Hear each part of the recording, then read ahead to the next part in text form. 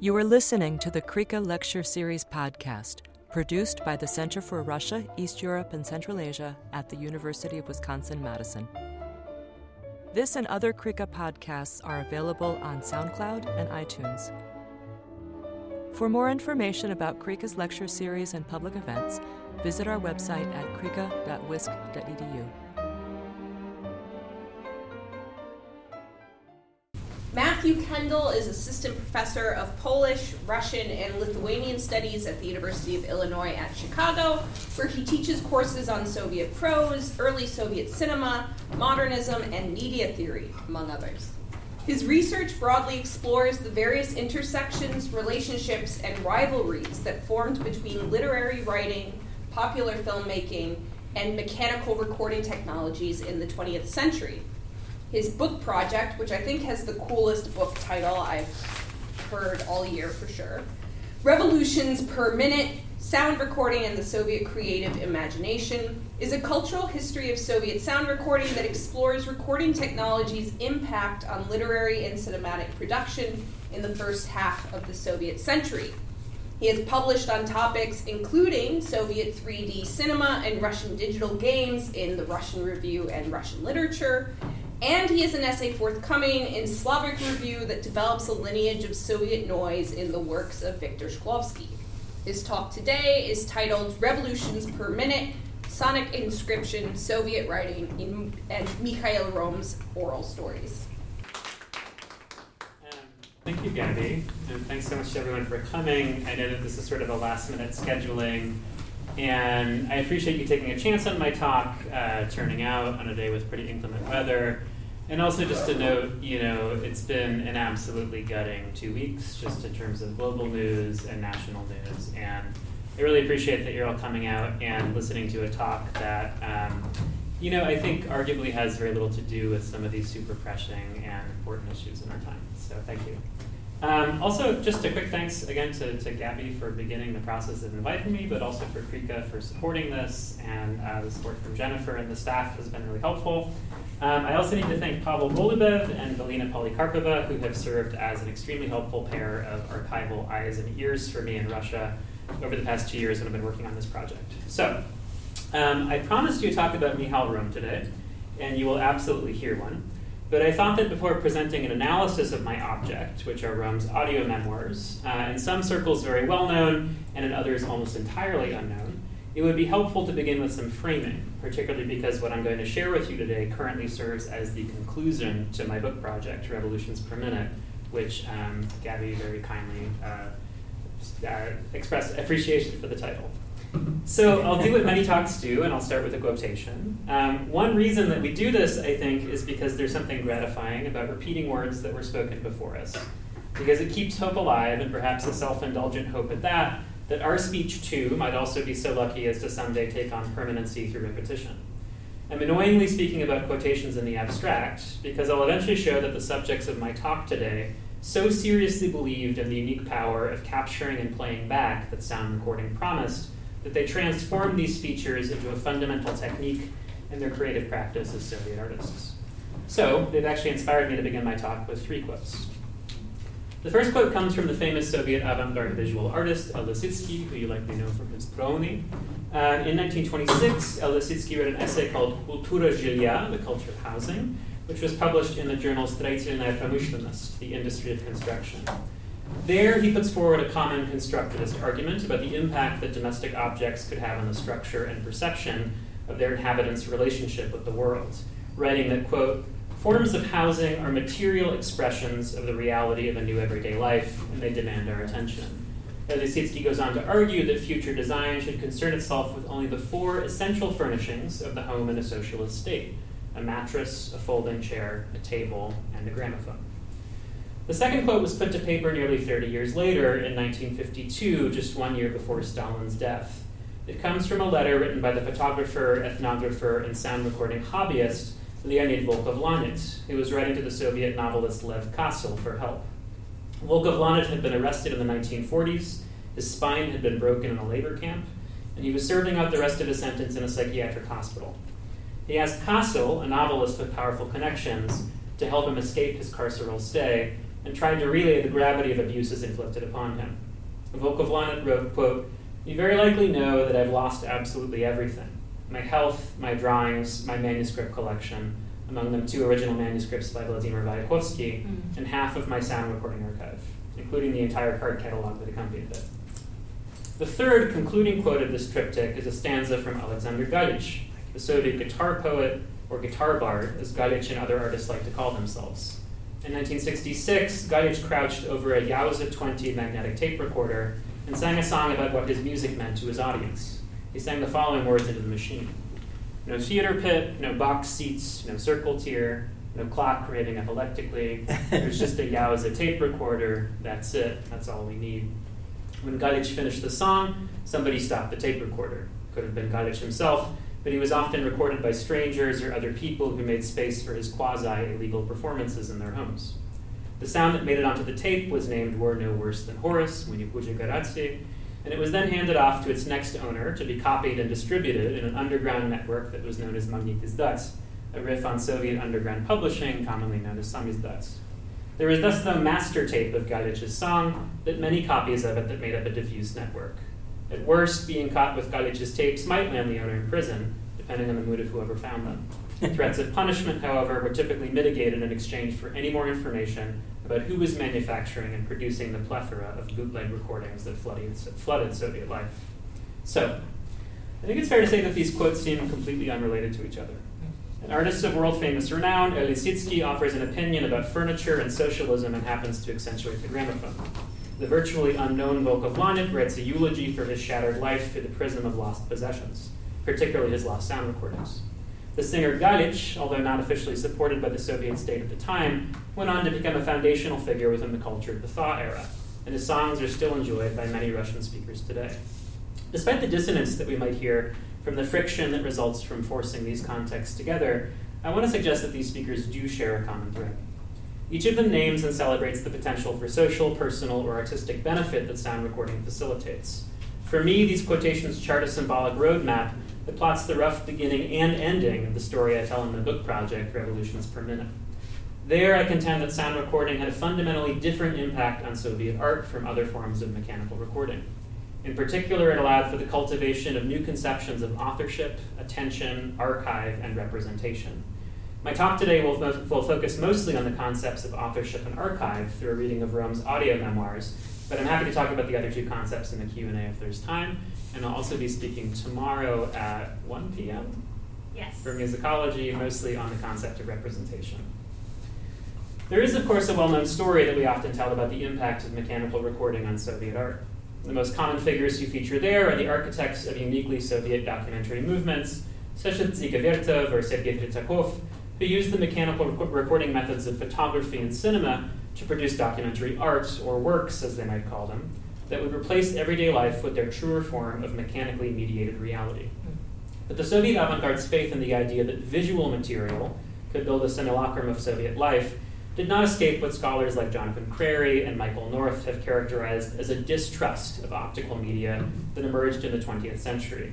A skepticism that was somewhat ironically motivated by techniques like cinematic montage itself, which emphasized the contingency of vision by negating any notion of its essentialism. On the contrary, I want to show that by the middle of the 20th century, sound recordings like those of Galich's music took on the status of documents that blurred the line between making art and bearing witness, much like the documentary genre itself, both because of their easy reproducibility, but also because of their appeal to an affected sonic sincerity.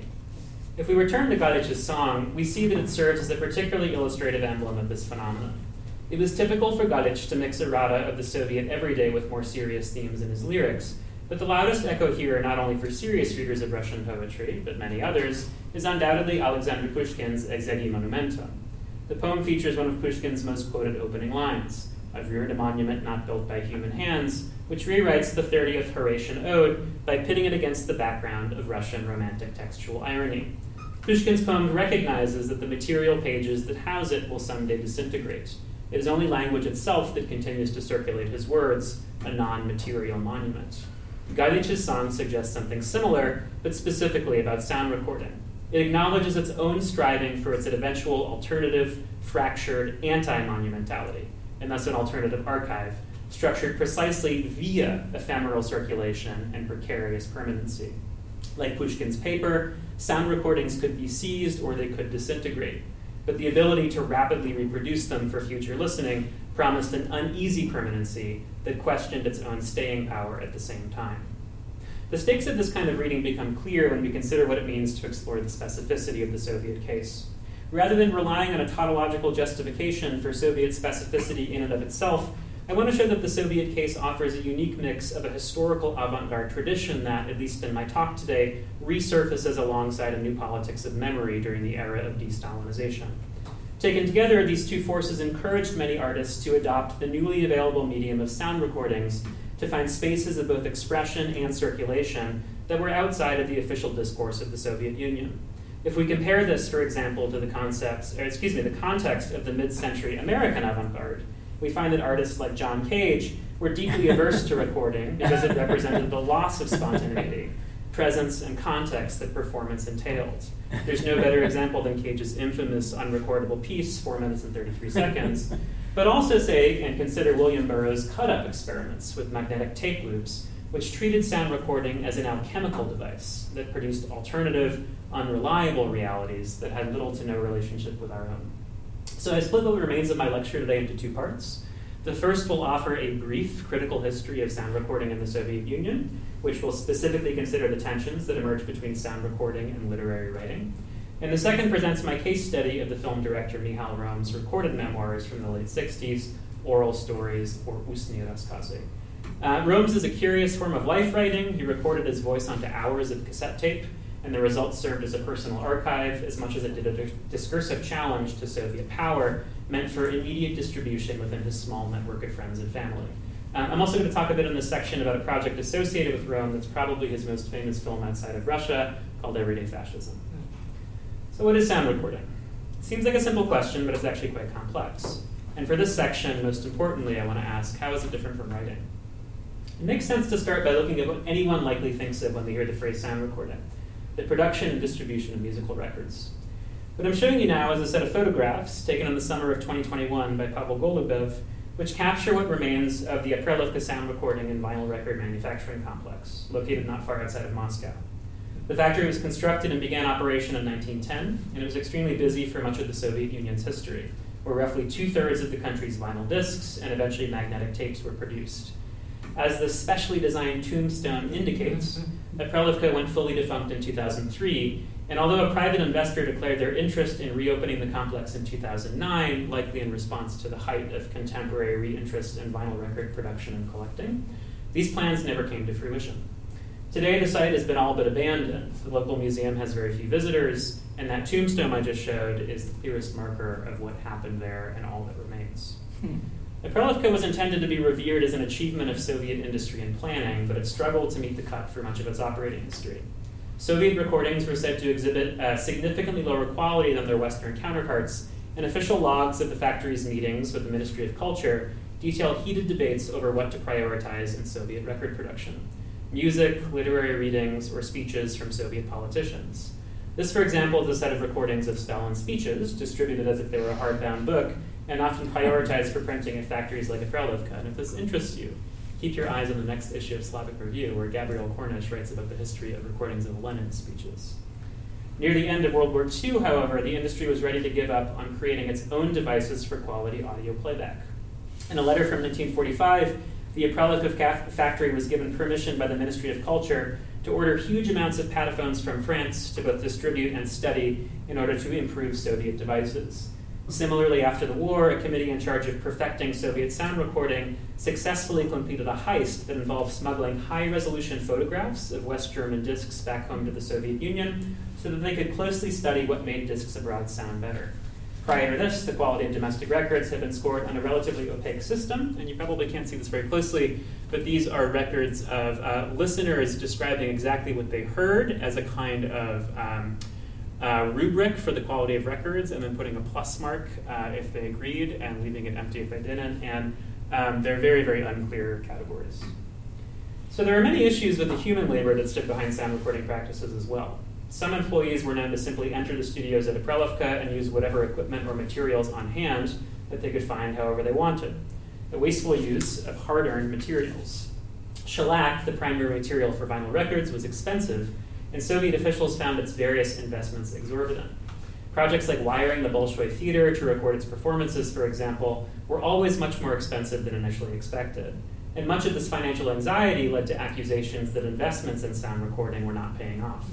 In the 1970s, it was discovered that official collections at the Russian State Recording Archive, a facility that was established with fanfare by Anatoly Lunacharsky in 1932, laid in such disrepair that it warranted a full-scale legal investigation. The proceedings fill 5 volumes still housed in the Russian Historical Archive. So the story of the often failing institutions that name themselves as the sites of sound recording was always rivaled by amateurs, like Volkovlanich or Galic, who I mentioned at the beginning of my talk. The fusion of these two opposed poles can be found in the many characterizations of literary writing that compared the activities of writers to the technology that could capture the speech and sounds around them. Literary dictation, for example, historically assisted a huge amount of literary writers who would often employ female relatives or assistants to transcribe everything they said. And these comparisons did not disappear after the initial emergence of sound recording either. In 1932, the newspaper Kino described Maxim Gorky's knack for literary writing as conducive to the realistic powers of a sound recorder. I followed the lead of scholars like Lisa Gittleman and Friedrich Kittler, who have asked us to think about sound recording as an information storage technique that relies on inscriptions not alphabetic in nature. Gittleman has shown how the emergence of shorthand in the 19th century, and this is famously Dickens' impossible-to-read shorthand, foreshadowed Thomas Edison's eventual transposition of similar scribbles onto tinfoil, which could then be read by a phonograph needle that produced a corresponding sound. The best example of this concept is Aprelivka's ambition to study those microscopically photographed grooves of German records to eventually ape their quality. As many before me have mentioned, this transposition of spoken language into a new non-alphabetic sign system intersects with a dream of the European and Soviet avant-gardes, to express and recreate the contents of the world with a fundamentally new set of signs. As it follows, instead of proposing a way that we can read the inscribed grooves or strips of magnetized oxide that we often call sound recordings, I'm most interested in exploring where ideas about recording emerge, both in those institutional settings like Aprelivka, but also where they might have otherwise been unexpected. Consider, for example, this 1924 story, The Dictaphone, by the extremely popular Soviet satirical writer Mikhail Zoshenko. This extremely short story is written in the tradition of what Adrian Wanner has called Russian literary minimalism. The writer depicts a crowd that has gathered around a recently imported American dictaphone, which, as the narrator tells us, obediently produces faithful recordings of everything spoken into it. Which of you, said Konstantin Ivanich, would like to say a few words into this ingenious apparatus? Upon which our esteemed comrade, Tikhon Vasily, stepped forward, a thin, long sort of fellow who gets a salary of the 60 class plus overtime. Permit me, he says, to try it out. They let him. He went up to the machine, not without a certain agitation, and thought a long time about what he should say. But he couldn't think of anything, and with a wave of his hand walked away from the machine, sincerely regretting his low level of literacy. Like so much of Zoshenko's work, the story flaunts a series of linguistic misprisions that become quite common after the injection of myriads of new words that appeared in the Russian language with the inauguration of Soviet life, but also with the tremendous social mobility such a thing entails. In the 19th century and Soviet 20s, this type of literary narration was often called skaz, a form of mimicking the speech styles of lower-class subjects for comical effect and arguably poor taste, of which some formalist critics, and even Mikhail Bakhtin, later called a talisman of Russian literariness. To me, what's important in the dictaphone is its equivalence of recording with literacy. We already know that concerns about public literacy, a major campaign of the Soviet 20s, were significantly more grave in tone than Zoshenko's subjects took them. But it's undeniable that in the dictaphone, Zoshenko's populace sees the act of speaking to their future listeners as a form of communication wholly on par with reading and writing. The hangover of deconstruction, and specifically Derrida's distinction between speaking and writing, has for decades now prevented us from understanding these actions as somehow related theoretically. Partially, the designation of sound recording as an anti-literate technology emerges from literary culture itself. Near the beginning of Vladimir Nabokov's Ben Sinister, for example, the professorial protagonist Krug dissociates when he imagines the psyche of his politically indoctrinated interlocutor as a spinning disk with a needle waiting to be placed onto it. But we know from historians of these technologies, like Lisa Gittleman, that there was no distinction between literacy and popular amusement in the early days of sound recording's use and spread, and I'm inclined to suggest that this may once again be the case in our contemporary moment. At risk of flattening the differences between these two eras, I remind us that the widespread practice of audiobooks still substitutes for the practice of visual reading for many people. And if we're to reject this comparison, then we're indirectly telling blind listeners of audiobooks that they've not accessed the same text that we have. Like Gittleman has shown us, for Zoshenka, writing and recording and listening and reading were two sides of the same coin of literacy. The impact of this somewhat oblique comparison of sound recording and writing can be best illustrated through my case study of the Soviet filmmaker Mikhail Romm, for whom magnetic tape became a privileged medium in the later stages of his career. Just in case you don't know, Romm lived a fascinating life. Like many film directors who were born before the cinema transformed into a popular art form, Romm began his artistic career as something other than a film director. Instead, he was a sculptor, and he was nearly 16 years old when Russia's revolution and civil war changed his life forever. In the memoirs that I'll later be quoting from today, Romm reminisces about the moment he realized that sculpting might not be his calling. He was told over a cup of steeped carrots, which substituted for the tea that had been missing from the country for years, that he was unable to properly sculpt human ears. Given widespread shortages of even the most basic goods during his formative years, it was likely unimaginable to Romm that in fewer than 2 decades, he, a Jewish artist, would be standing at the helm of the Soviet film industry and making use of all the resources available to him there. In the late 30s, Romm was approached by Mosfilm, the main Soviet film studio, with an invitation to direct 2 historical epics that coincided with the 20-year anniversary of the Russian Revolution, Lenin in October and Lenin in 1918. In histories of Soviet cinema, these films have come to represent everything that is visually and politically abusive about Stalinist cinema. They are often fairly treated as the apotheosis of Soviet cinema's violation of historical reality with inventions of the silver screen, and also its tendency to work past events in the service of legitimating the repressive present. For example, the second film in the series, Lenin in 1918, uses the assassination attempt on Lenin to excuse mass political terror. Audiences in the theater were living through the historical peak of Stalinist terror between the years of 1937 and 1939, the same years that Romm's film debuted.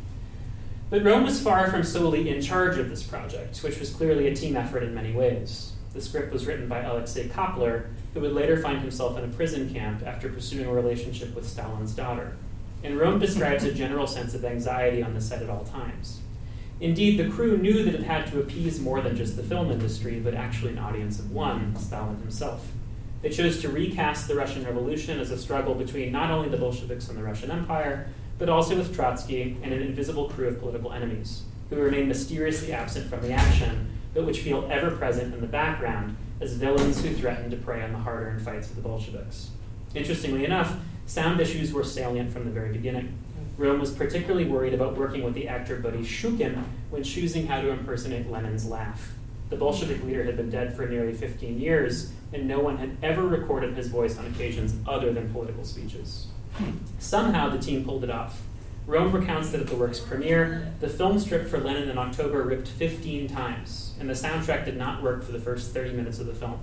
However, neither catastrophe prevented Stalin from immediately calling the film one of his favorites of all time, which placed Romm in nearly permanently higher regard in Stalin's mind.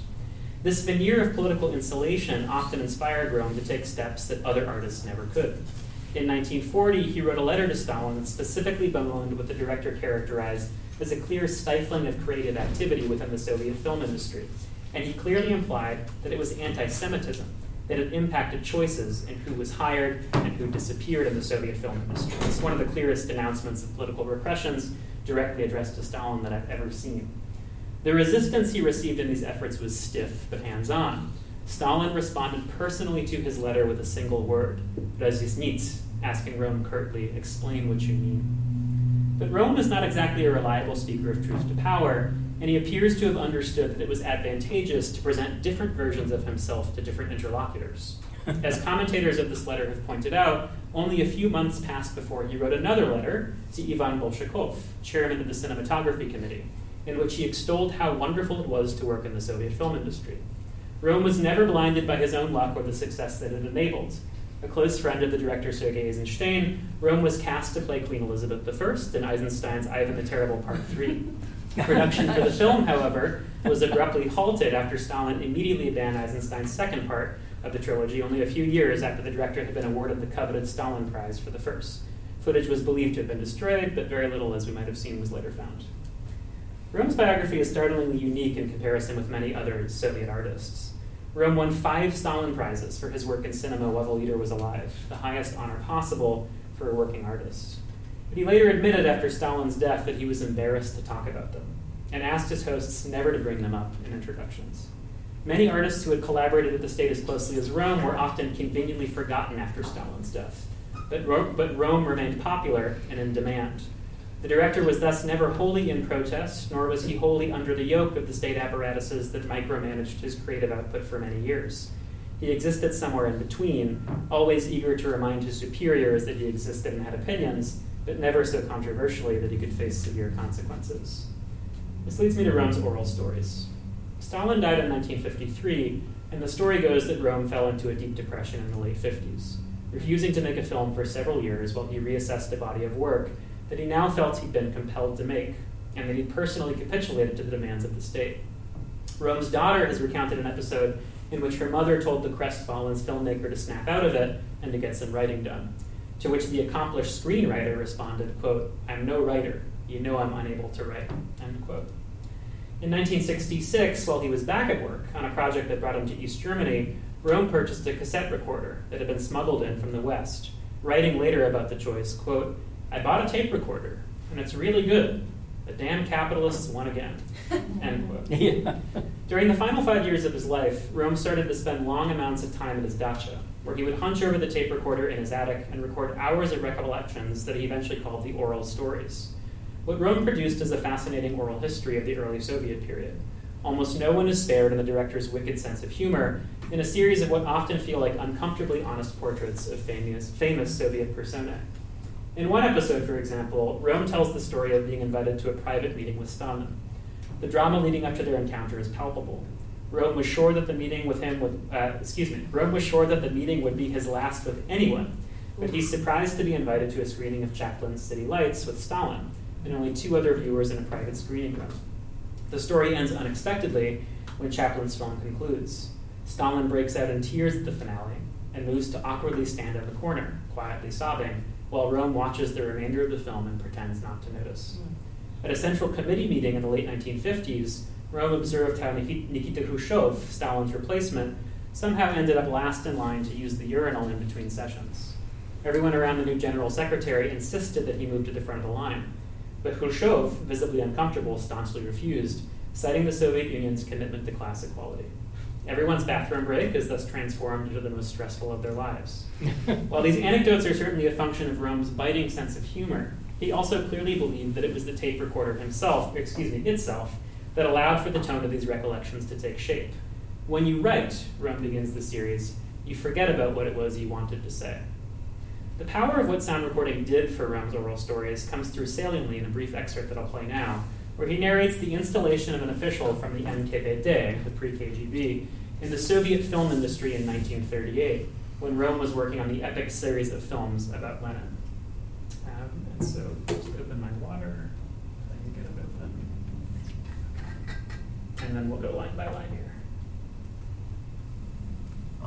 Посмотрим, что это за Семен Семенович Дункельский, бывший топер, который пришел из органов наводить к нам порядок. Проходит дня 2, звонок мне. Секретарша говорит, Семен Семенович просит вас завтра в 2 часа явиться к нему. Ну, естественно, завтра ровно в 2 я как штык. Секретарша идет к нему докладывать.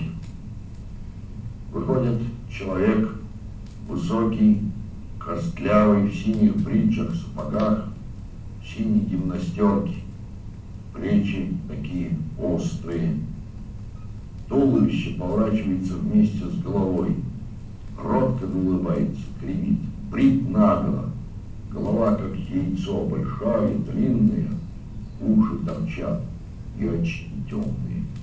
На победоносца так смахивает, длинные шеи с кадыком, и голова ворочается вместе с туловищем. Первый в стене довольно зловещее. Глядит на меня. Вы кто? Я говорю, я Ром, кинорежиссер, вот вы меня вызвали. Когда? Я говорю, 2 часа. А сейчас сколько? Я говорю, 2 часа. 14. 14. 2 часа это ночью бывает, а днем бывает 14. Вы это на всякий случай усвойте, товарищи. Режиссер. Вы творческие работники, к порядку не привыкли. Будет порядок. Днем 14 часов, ночью 2 часа. Немножко задыхаясь, он говорит так, что-то про дыхание. Ночью 2 часа. Так. Ну что ж, Митман, ночью являться? Да нет, больше не надо. Я уж посмотрел на вас. Все, можете идти. Повернулся, пошел. Странный человек. Какой-то довольно необыкновенный. So the story is very simple and seemingly unworthy of close attention. But the argument that Romm chooses to play out here, a disagreement over how to speak properly and how to read a clock, gives us the audio equivalent of a parallax view, when two people look at the same thing from two different perspectives. It's indicative of the kind of minutiae that Romm found particularly generative when he spoke about them on tape, because it allows him, as we heard in this recording, to imitate the voice of someone else while still maintaining his own authority over the story's punchline. This performance of two competing voices is thus more than a simple dichotomy of Soviet power versus its subjects compelled to obedience. Romm is speaking over the dichotomy itself, becoming chronicler and enforcer of a corrected version of events. While my reading of this scene clearly risks overcomplicating the relatively simple contents of this story, I wouldn't think about it as a model. I wouldn't think about it as a model for Romm's engagement with Soviet authority if I were not also aware that Nikita Khrushchev, the subject of Romm's story about the urinal, who was also the General Secretary of the Soviet Union from 1958 to 1964, was recording his own audio memoirs contemporaneously. The story goes that Khrushchev couldn't write after having dropped out of elementary school. When his health rapidly declined, he demanded that his assistants bring a tape recorder to his side so that he could dictate his life story. Whether or not Romm knew about this, and I sincerely doubt that he did, seems less important to me than the fact that these two men shared an idea. Romm knew what it was like to have projects scrubbed from the record, and Khrushchev was similarly aware of the fragility of archive in the Soviet Union if someone like Stalin returned to power. Putting words to tape, which could be stored, but also easily copied, was the safest way to at least attempt to become permanent. For those familiar with Russian literary history, this competitive form of discourse between artists and power in the 20th century might also remind you of Aleksandr Blok's controversial argument about the relationship between the poet Anna Akhmatova and Stalin. Akhmatova, according to Zholkovsky, pursued a form of poetic and public self-mythologization that directly competed with Stalin's political power.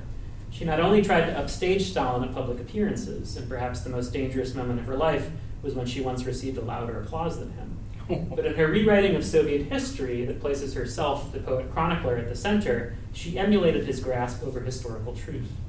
I want to suggest that Romm is engaging with the medium of Soviet politics in a very similar way, but in this case, not even figuratively so.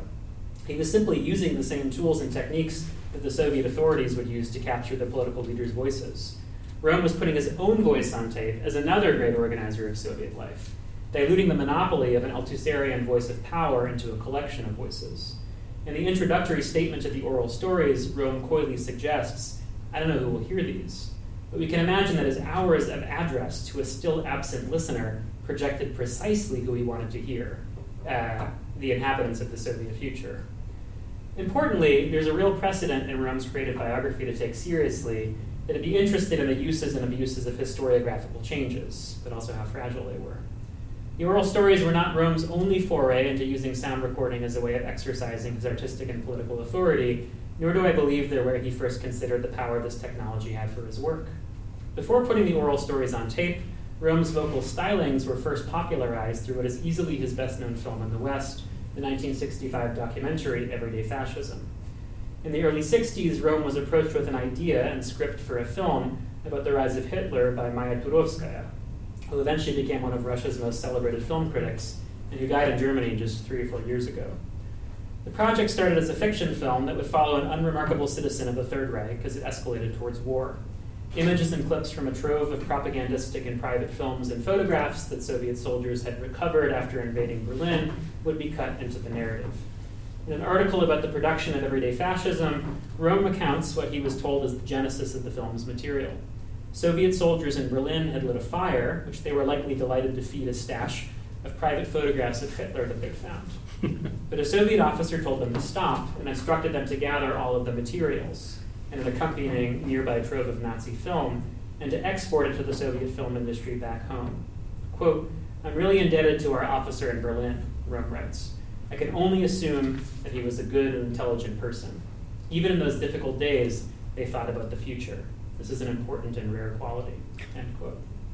As production continued, however, Romm and his team had severe doubts about whether it made sense to mix fictional narrative with found footage, particularly with footage that pertained to the Holocaust, which very few people in the Soviet Union had even seen by the 1960s. Romm writes, quote, "Those fictional scenes just started to wear me down. Acting, makeup, decorations, it all felt like art that was too old-fashioned. What was supposed to be dramatic just seemed silly. I couldn't take it seriously," end quote. So the team cut the fictional narrative entirely and agreed to dramatically change the form of the film. It would consist only of found footage, now accompanied entirely by Romm's voiceover, which the team would write together. Everyday Fascism is filled with fascinating choices and sequences that deserve much more attention than I can give them today, but I want to specifically draw your attention to the film's second chapter, where I think we find Romm in the process of understanding that sound recording offered him a route to rival the monumentality of the political regimes that he despised.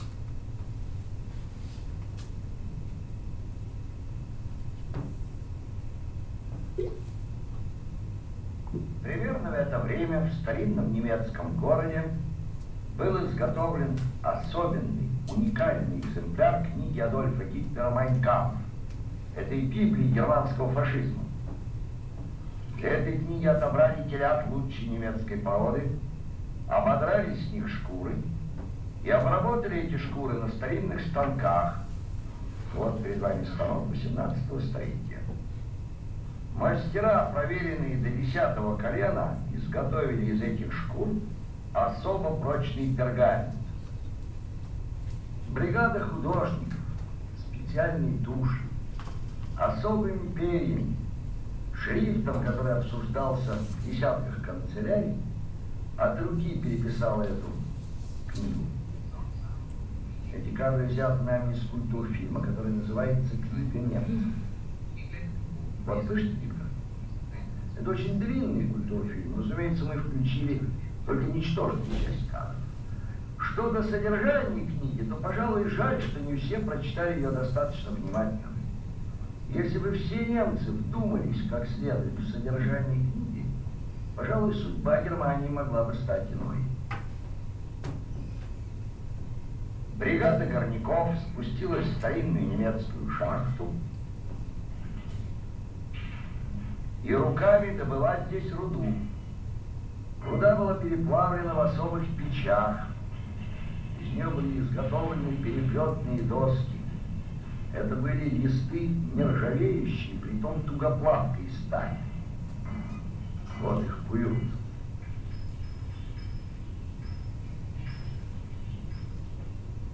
Сейчас их закрепят, и книга будет готова. Она должна была храниться 1000 лет, не испортиться, не потускнеть, не заржаветь. Ибо ровно 1000 лет должен был длиться райх Адольфа Гитлера, Третий райх.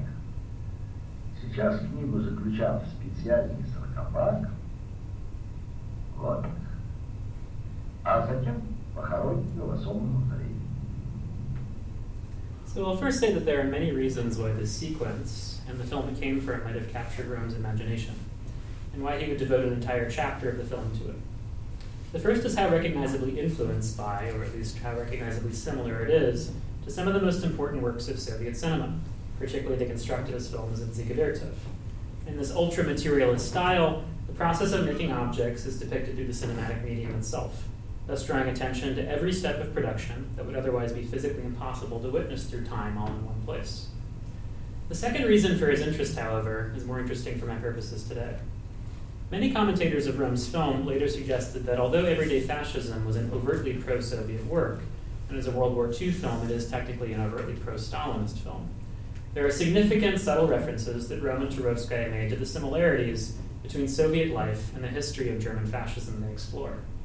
For example, if we replace the special book with the phrase Lenin's body and compare the two mausoleums side by side, the analogy made at the end of this chapter is almost embarrassingly obvious. But it would be just as embarrassing to say that Romm is suggesting that German fascism and Soviet socialism are the same thing. Clearly they're not, and I don't think he's full-throatedly trying to argue that here. What he seems to be saying is this: a misguided aspiration towards monumentality, toward the book or the body that will never decompose, sits at the heart of both of these systems. As Boris Groys might tell us, the armored man that emerged in the wake of World War I, which was embraced by the historical avant-garde, had now become the armored text of the new media age, or in Lenin's case, the armored corpse. These debates are familiar with those that negotiate the political legacy of the historical avant-garde in Soviet history, and Groys has argued that the demiurgical strains of the Soviet avant-garde laid the groundwork for the total art of socialist realism, and as a result, for the totalitarian politics of Stalinism. The historical plausibility of this idea has been questioned to death, and while I'm not inclined to apply Groys's ideas at face value, his provocative framework has launched 1,000 new, often insightful revisions of this claim. Ilya Kukulin, for example, uses Groys's hypothesis of a continuity between the historical avant-garde and the narrowly political art of Stalinism that followed it by lengthening the claim's historical trajectory. Instead, Kukulin argues that the historical avant-garde's greater influence can be found in underground art of the Soviet 60s, where classically avant-garde techniques like montage flourished. In addition to this aesthetic heritage, I contend that by the Soviet 60s, sound recording allowed its user to imagine and in fact create a new type of distribution network that created new forms of dialogue with their audiences, one that could make claims to a veracity and authority that optical media had lost by the middle of the 20th century. Romm's position as a voiceover in this scene is not a simple rivalry and overcoming of attempts at monumental permanency by providing some alternative but equal model. Instead, we should notice that when he draws attention to the original clip's announcer, over whom he now speaks at a much louder volume, he replaces the voice that once accompanied this film and demonstrates its ability to be edited, lost, or rivaled in the first place. By recording his own memoirs in parallel to Khrushchev, Romm emulates the discourses of power that he ultimately seeks to speak over. Romm knew from his time working on the Lenin films that visual material was inherently untrustworthy and might simply be tossed into the fire like those photographs in Berlin. There were not only truer sound recordings to be made. It was, in fact, his work on everyday fascism that brought Romm to the DDR, where he decided to purchase the tape recorder with which he made the oral stories. And this is speculative right now. I don't actually have definitive proof of this, but my hunch is that these tapes, which are cassette tapes, could not be played by Soviet machines at the time. Mm-hmm. And I'll talk a little bit more about this at the end of the talk, but I believe that Romm was designing these recordings to only be listened to by his friends and people that he wanted to hear them. I think cassette tapes showed up in the Soviet Union by the late 70s, early 80s at the earliest. So like the singer Aleksandr Blok, who I cited at the beginning of today's talk, Romm relied on the medium of tape to share his stories with his friends through a distribution network that only sound recording could allow. Of course, having served at one point as the chief visual historian and reinterpreter of the October Revolution, Romm was likely aware that the accounts he saved on his own tapes were fragile. I think that this contingency is baked into his project, which relies on the sound document's ability to quickly reproduce itself above all, but also questions its own staying power. Nevertheless, with digitization, these recordings accumulated a form of mythology, and they appeared on commercially available vinyl records, likely printed at the Aprelivka plant in the 1980s. What Romm seems to have hoped would happen did. His oral memoirs were copied, circulated, distributed in both sonic and textual forms, predating the institution of a Moscow Institute of World History in 1988. His voice is another that we can now turn to while we live in a world that believes in what he was trying to prove about sound recording. So I want to conclude by making reference to the main thrust of this talk, which is a kind of proof of concept for my methodological argument. Musicologist Jacek Blaszkiewicz's recent essay, Will Sound Studies Ever Emerged?, has asked accurately, in my view, if the characterization of sound studies as an emergent mode of inquiry, something we've called it for over 20 years now, has disincentivized us from fully institutionalizing or legitimating the methods of sound studies as a quote-unquote real field. By now, it's true that the phrase sound studies has gifted what still feels, I think, like a curious toolbox for scholars who can now point to omissions of sonic commentary on the historical record as justification for pursuing a variety of new accounts. My response to this partially is expressed as a disagreement with the idea in Blaszkiewicz's piece that what we now call sound studies could or should transform into some kind of field in and of itself. Its strength, I think, is its true commonality with the modes of inquiry that preceded it, and how it offers a kind of formal revisionism which allows for us to reimagine those works of literature, cinema, or even audio memoirs that upon their initial appearances were not treated as objects that had any acoustic ends, even if such things seem obvious to us now. I contend that the history of sound and its mediation should not be siloed, but centered. In fact, I see the discourse of emergence that Blashkevich cites as a productive element for sound studies, if we use the term in the way that Raymond Williams might. This is to say that the emergence of new kinds of mechanical recording and the new relationships that they engendered is precisely what attracted Soviet artists like Romm to his cassette recorder in the first place. Instead of having presented a prehistory of the audiobook, I hope to have offered a specific data point for where the category of the literary and the cinematic underwent significant changes, but nevertheless mutually reinforced cultural attitudes towards the emergence of a new medium. Romm's were certainly not the first audio memoirs, nor was Everyday Fascism the first found footage documentary, but the important role that sound recording played in both of these works points to how earlier modes of production were changing. I'll conclude by reminding you of the second quote that I started this talk with. Compared to Lisitsky, Aleksandr Galich, and now Romm, very little is known about the remarkable Volkov Lanet. He was a friend and great admirer of the poet Vladimir Mayakovsky, and he dabbled in krayevedenie, a type of Russian ethnography, for which he saw his role as someone who could collect recordings of the variety of languages across the territory of the Russian Empire that were rapidly disappearing. When Volkov Lanet was released from prison, most likely his connection with the writer Lev Kassel assisted him in doing so, like Romm, he became obsessed with sound recording and wrote only about its archival possibilities in two books, one called The Art of Recorded Sound and another called A Voice Preserved for Eternity. The latter book was about recordings of Lenin's voice, probably one of the only suitable topics that Volkov Lanet could write about as a kind of political redemption, and its clear title contradicts his own experience with losing several sound recordings. Unlike what we've been told about the loss of aura that might result from the mechanical reproduction of all forms of art and information, my subjects today, and Romm especially, were as fascinated by its powers as they were by its failures. Thank you.